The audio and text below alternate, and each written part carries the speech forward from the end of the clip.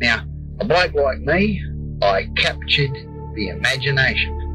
What was it about Ned Kelly that captured the imagination? Maybe it was that bucket he wore on his head. For me, maybe it's the fact that I got no ears. What you're hearing now has never been heard before. They are audio tapes from the notorious Mark Chopper Read. Now, as I'm talking to you now, I'm literally sitting inside my car in the garage. Mark made these recordings when he lived in Tassie and he sent them to me. I kept them in a box and didn't even open them until recently. They give a rare insight into Mark. Mark not talking to the audience, but largely talking to himself, reflecting on his life and his crimes. Anyway, the little 22 slug hit him straight in the throat.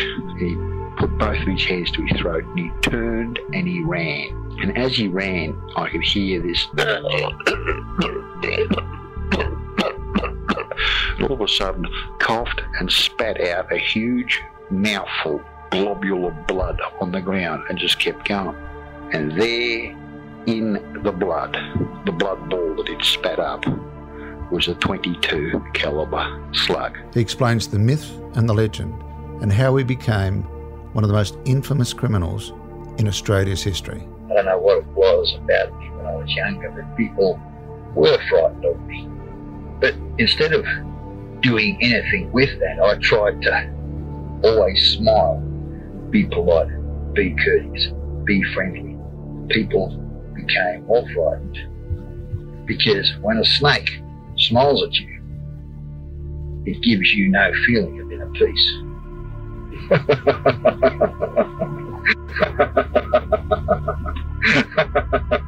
My name's John Sylvester. Join me on February 24 for the third season of Naked City. In the first episode, you'll hear more from Chopper. Subscribe wherever you get your podcast fix.